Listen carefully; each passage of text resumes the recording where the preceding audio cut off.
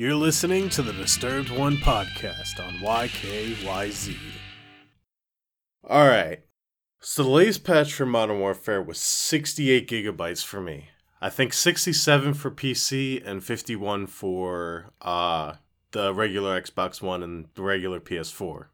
If this is how gaming is going to be like moving forward, we can't have any more this late afternoon into the evening release of patches.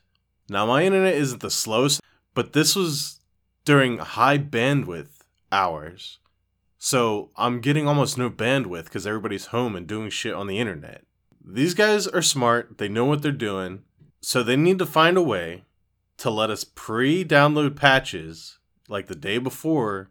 That way we can actually fucking play these games on the day the patches are supposed to be out. Now, this might sound a little entitled, but you gotta remember, I can't even play the game in its base form until that patch is downloaded. The game I own.